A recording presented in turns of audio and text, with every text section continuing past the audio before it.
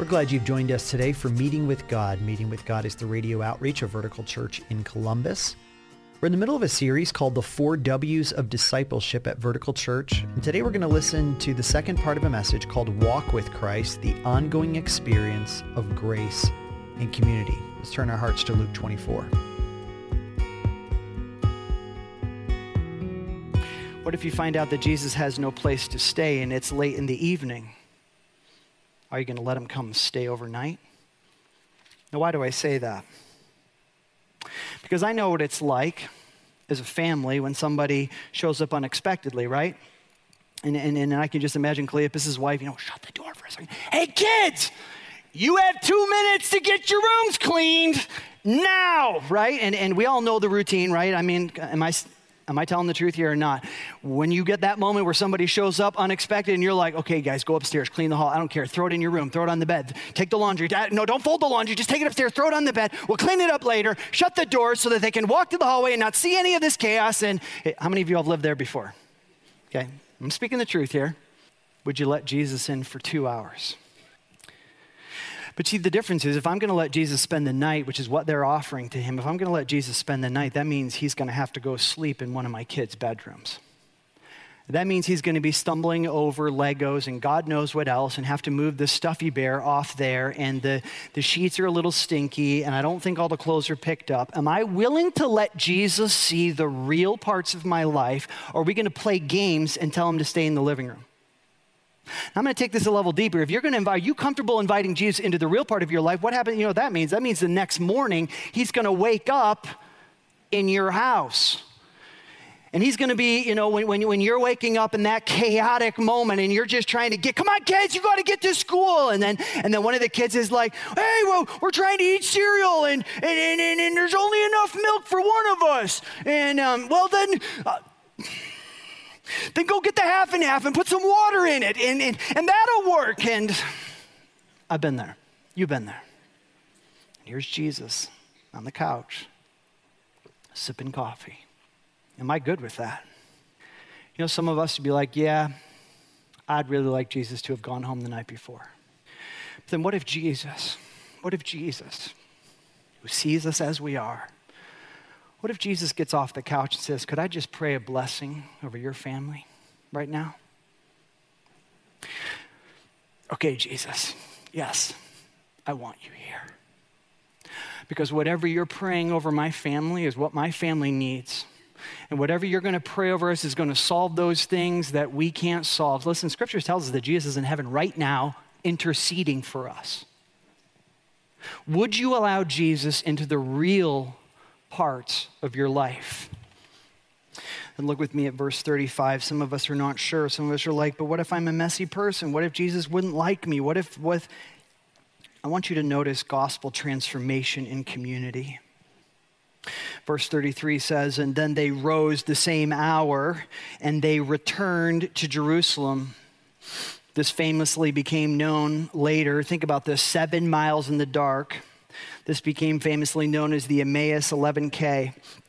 And that same hour, they returned to Jerusalem and they found the 11 and those who were with them, and they were gathered together saying, the Lord has risen indeed and has appeared to Simon. Now, this is not the 2 talking. This is the 11 talking, all the others, the believers that are gathered. They said, the Lord is risen indeed and he has appeared to Simon. And then they, the 2, told what had happened on the road and how he was known to them in the breaking of the bread.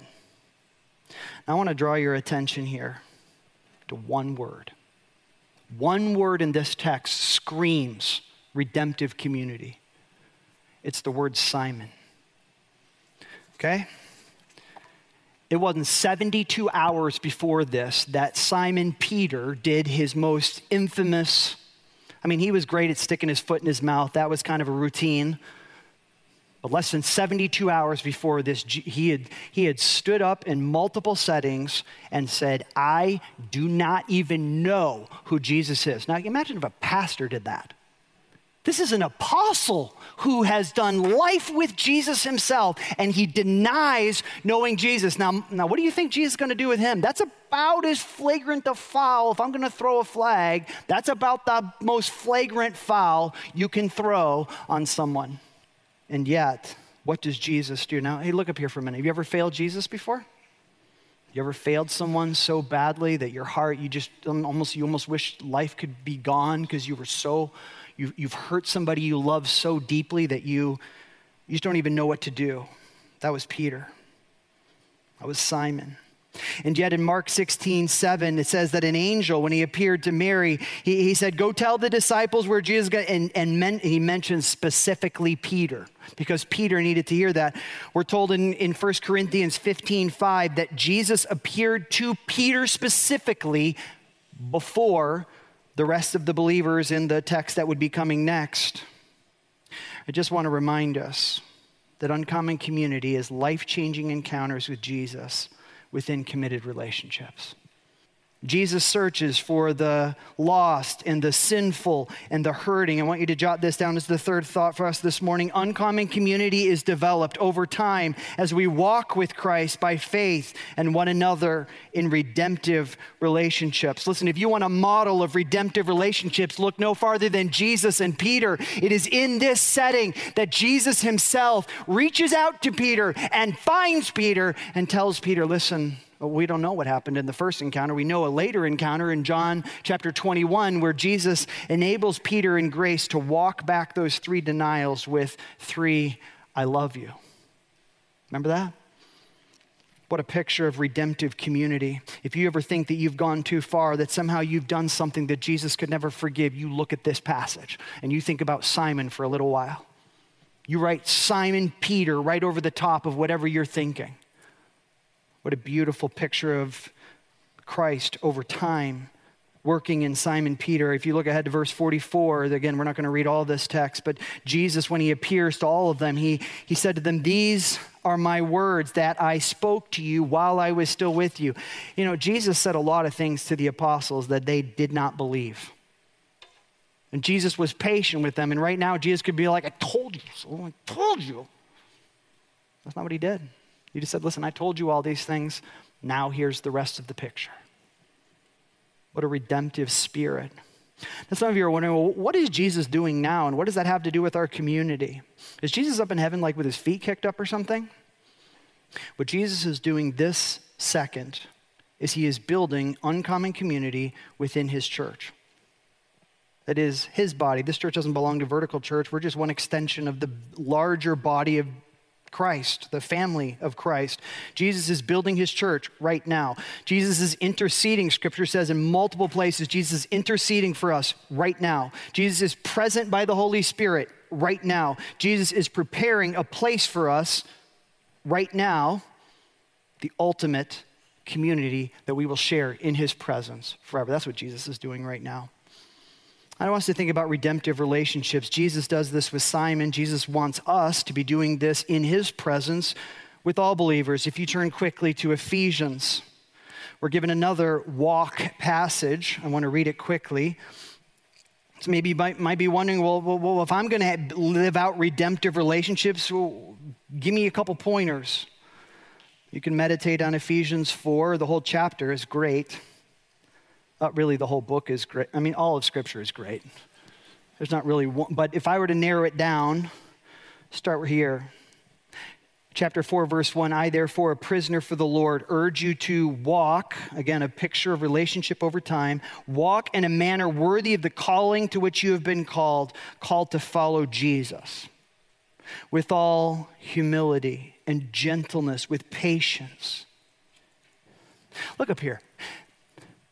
I think about Simon, I think patience. Jesus was so patient. Lord, help me to be patient with the people that I find hard to be with. So maybe you're praying the same thing. With all humility and gentleness, with patience, bearing with one another in love, eager to maintain the unity of the Spirit in the bond of peace. That's how we do redemptive relationships around the gospel. Maybe you're saying, well, how does that work out? Give me some pointers. I'm going to do this really quickly. I want to give you a couple. Let's go with 6. Now, here's the thing you need to know. If you want to have uncommon community around in the presence of Jesus Christ, it requires, look up here really quick, something also uncommon. Uncommon commitment. Lots and lots of people want to go to church and be happy. Then they also go to the shoe and want to be happy. There's lots of people that want to be happy, but if you want to have uncommon community with Jesus in the center, you're going to have some uncommon commitment. Because listen, my group's not perfect. Other people, other relationships, churches are known for being fractured at times. And listen, that's not what we want here, because we want the grace of Jesus Christ to be active among us. Amen? Let me give you 6 things we need to be committed to. 6 relational priorities. Here's the first one. Relational connection. I think it's very telling that Jesus did not appear to a bunch of random individuals outside of community. Jesus showed up to 2 people doing community. He shows up later with the apostles doing community. He shows up in other areas. Even when he would appear to Mary, he would tell her to go get some other people ready for community. Go find the apostles and tell them to meet me in Galilee. The only person he revealed himself to privately was Peter. Now listen, the family of God is about connection, not isolation. It's not about Jesus in me, it's about Jesus with us. Hi, this is Pastor Luke Ahrens from Vertical Church Columbus. Did you know that these Meeting with God messages actually come from sermons given at our church home, Vertical Church Columbus? In addition to hearing God's word proclaimed every week, you'll find a warm, loving church family of authentic followers of Jesus Christ. If you live in Columbus, Ohio, but are not currently connected to a church home, we'd love to invite you to visit us at 1290 Old Henderson Road in Columbus, near the intersection of 315 and Henderson Road. Otherwise, here's what happens. Church is basically like a class in high school. I show up for as long as I have to be there, I get my check mark, and I go home. Church is not meant to be school. It's meant to be a family. Okay? Now, if you're here and you're like, I feel isolated, I don't feel like I have other people that are around me that could support me, I don't feel like I'm serving anyone else, maybe that's because you're trying to embrace a different type of community than biblical community. And I would gently call you out of that. Let me give you a second thing we need to be committed to, and that is applying God's word. We need to be in a community that is applying God's word, not just knowing God's word. Listen, the struggle in Luke chapter 24 is that not that they needed more knowledge, they needed more understanding and application of that knowledge. Now, I'm all for getting more knowledge. Both are great, or all 3 are great. But uncommon community happens when Scripture is applied. That's when we have a chapter 24:32 moment where they said, did not our hearts burn within us while he talked to us on the road, while he opened up the Scriptures to us? Listen, when you have moments like that, it's where my life I begin to apply what I've learned. Jesus meets me in the text and I become a different person. Here's number 3. Commitment to mutual ministry. Lots of churches are known for being what I'll call the 80-20 rule. 20% of the people do 80% of the work, 80% of the people do 20% of the work, and everybody's supposed to be cool with that. We're not. Because if you're going to be a disciple of Jesus Christ, you need to be fully invested. I want 100%, 100%. That's what the Bible teaches. And we're going to be talking a little bit more about that in a few weeks as we're talking about serving one another. But here's the deal. Romans 12, 1 Corinthians 12, Ephesians 4. Everyone has something to bring to the table. Mutual ministry, not a few doing the ministry with not the specialty professionals doing it with, no. Everybody doing it. I want to read this verse to you from Romans chapter 12, verse 4. It says, for as in one body, the body of Christ, we have many members, and the members do not all have the same function. So we, though many, are one body in Christ and individually members of one another. Having gifts that differ according to the grace given to us, let us use them. if prophecy in proportion to our faith, if service in our serving, the one who teaches in his teaching, the one who exhorts in his exhortation, the one who contributes with generosity, the one who leads with zeal, the one who does acts of mercy with cheerfulness. What a beautiful picture of mutual ministry. Again, life-changing encounters with Jesus within committed relationships. Three more quickly. Unceasing prayer, a commitment to unceasing prayer. I love the picture of Peter in Acts chapter 12, where he's about to suffer and be martyred for his faith, but the church was relentlessly praying. What a beautiful thing when people in our church are relentlessly praying for one another. Let's go to another one, authentic growth. Uncommon community requires uncommon commitment to authentic growth. Listen, Scripture, look up here. How does Scripture present people? Perfect, always doing the right thing, always saying the right thing. Is that how Scripture presents people? No, it presents us very real. I'm sure there's a lot of things that Peter was like, no, can we wipe that out, please? I don't want people to be thinking that I said that about Jesus. No, we're real. Uncommon community is about the real me really changing into the image of Jesus. Now, here's what I want to say. You ever heard the saying, we don't want to get into the weeds with one another? We're a church that is about getting into the weeds with one another. Now, there's two aspects of that statement, almost a play on words. Getting into the weeds. You think of that as getting into details, the real details of our lives, but also getting into the weeds. If you're thinking of your garden or my garden, I so appreciate my son Micah, who helps with our garden, is getting into the weeds and pulling them out. Now, most of us, if we're being superficial, don't really want people in our weeds, do we? But if you're going to change and become like Jesus, you need to have some people in your weeds. I need some people in my weeds, getting into the weeds together for the glory of Jesus. If you're like, well, I'm not into that. I don't want people into my weeds. Well, I'll say this then. You're only as serious about spiritual growth as you are willing to let other people into the weeds with you. You are only as serious about your growth in Jesus Christ as you are willing to let people into the weeds with you. If you don't let people into the weeds with you, I'm just going to tell you, you're not serious about growth. You're not serious. Well, but you don't understand. I have 3-hour devotionals. I have all this stuff. Well, who's seeing your blind spots? I'm telling you about it.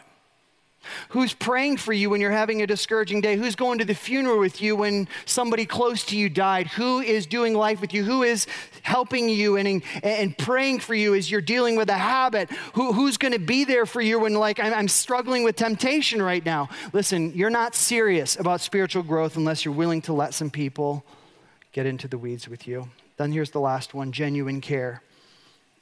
And I'm so blessed to see this in our small groups so many times for so many years.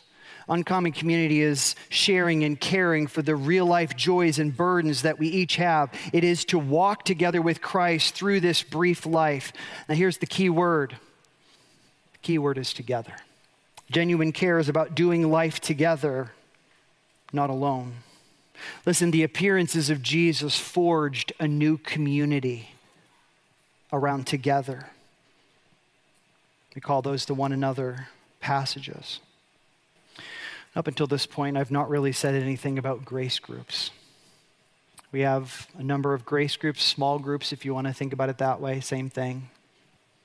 The best way to experience relational connection, applying God's word, mutual ministry, unceasing prayer, authentic growth, and genuine care is in a grace group. Now, you can probably get 30% of those just coming on Sunday mornings and some other random activities, men's retreat, other things that you can go to. But if you want to get that closer to 90%, you're going to have to be in a grace group. Not a perfect grace group, but a good grace group. Now, I want you to think about this. I want you to think exactly where you're sitting right now, and I want you to look forward or behind you. I'm going to say roughly 20 feet. Get somebody in your head. Now, that person that you're thinking of in your head right now might be going through a very significant loss right now, or they might be struggling in a very significant relationship. They might need to have somebody come over to their house and fix something because they can't fix it themselves. They might need someone to just encourage them, but it's not happening today because you don't know that person very well. They need you, but they don't have your help today. because you're not in a small community with them. I see God doesn't want it to be that way. Jesus wants us to be an authentic community. The person you're thinking of that needs you needs to be in a smaller community with you where you can do life together. We call those grace groups. Now here's the thing. Most of you sitting here, it's not that you don't think it's a good idea. The question is whether you will be uncommonly committed to relationships. We all agree that they're important. The question is whether we'll be committed to them. I would just strongly appeal to you to consider getting in deeper relationship, get in a grace group, come on the men's retreat. I'll introduce you to people. We could be on the euchre team together. I don't even know who you are, but as long as you're good at euchre, even if you're bad at euchre, we'll be good, okay? Now I'm going to transition us here. I'm going to ask you to think about getting in a grace group. If you haven't, and you're like, well, I got 100 reasons why I don't have childcare. We got a group for you. Well, I'd like to be with some other men. We got a group for you. Well, I don't know if I can. You come up here. We'll get a group for you where you can grow together. I'm going to transition us into what is perhaps the greatest expression of uncommon community, and that is taking the Lord's Supper together. I want you to look back on the text one last time. Verse 35. It says, then they told what had happened on the road and how Jesus was known to them in the breaking of the bread. Something happened when he broke that bread. Now, what is he talking about in the breaking of the bread? Are we talking about communion, something that's looking like communion? Or are we just talking about hanging out together? Something was happening there. I want to read to you a beautiful quote that I think will help us as we go toward taking the Lord's Supper. It says, the disciples who lament not seeing Jesus now recognize him. The setting is not simply another Lucan banquet setting, nor is it a simple precursor to early Christian communal meals as in Acts 2:42. The table belongs to three distinctive meals in Luke, along with the feeding of the 5,000 in chapter 9 and the Passover celebration in chapter 22. All three share 6 elements in common, along with this one, and in the same sequence. Jesus took bread, blessed and gave thanks, broke it, gave it to them. And although the liturgical elements are the same, the results are not. The feeding of the 5,000, all were satisfied. At the Passover, the apostles remember Jesus. Now their eyes are opened and they recognize him. The effects of the 3 meals progress from satisfaction to recollection to revelation. We cannot presume that the resurrected Jesus intended the meal in Emmaus to be the Eucharist or the Lord's Supper. And even that Luke understood it as such, for no New Testament Lord's Supper text contains the single elements of bread without wine as here. Nevertheless, the formulaic narration of 3 meals echoes early Christian Lord's Supper liturgies in important aspects or respects as you look at 1 Corinthians 11. The revelatory effect of the meal at Emmaus following immediately on the interpretation or interpretive teaching of Jesus that all the scriptures anticipate his person and ministry foreshadows the ministries of the word and sacrament. Well, clearly what Jesus is doing here in Emmaus is foreshadowing the gospel at work, the word at work, and the sacrament, which we believe in both. But it's not only valuing the word or remembering the work of Jesus. Hey, think about this. Why was there no wine? They don't even talk about this in the commentary, but why was there no wine? Because if Jesus would have gotten the cup, it would have kicked in the kingdom. Because Jesus said a couple chapters earlier, I will not drink this with you again until I do it in my Father's kingdom. That was as far as he could go. Now, I want us to think here for a moment. We're going to take the Lord's Supper. I'm going to ask you during the song to stand up, go to your left and around and back to your seat. But as you're doing that, I want you to reflect on the center, what he said to these 2 disciples. He said, listen, I'm the center. If you're looking for community, if you're looking for relationship, if you're looking for hope, it's found with Jesus and the gospel at the center. That's what we're celebrating today. That there's no sin that's beyond the blood of Jesus Christ. That Jesus' body was broken for us. That we could have the ultimate community in this life and the one yet to come.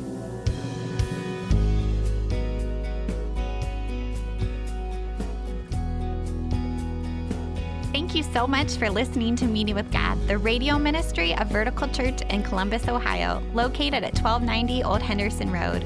Vertical Church is not only passionate about the preaching of God's word, but also praying for God to work in the lives of those in our church, our city, and our world. If you have a prayer request, we would love to pray for you. Please take a moment and head to our website, verticalchurch.life, and visit our prayer wall. There you can leave a prayer request either publicly or anonymously, and you can know that Vertical Church will be praying for you. As always, we hope to find you here tomorrow at this very same time for your Meeting with God.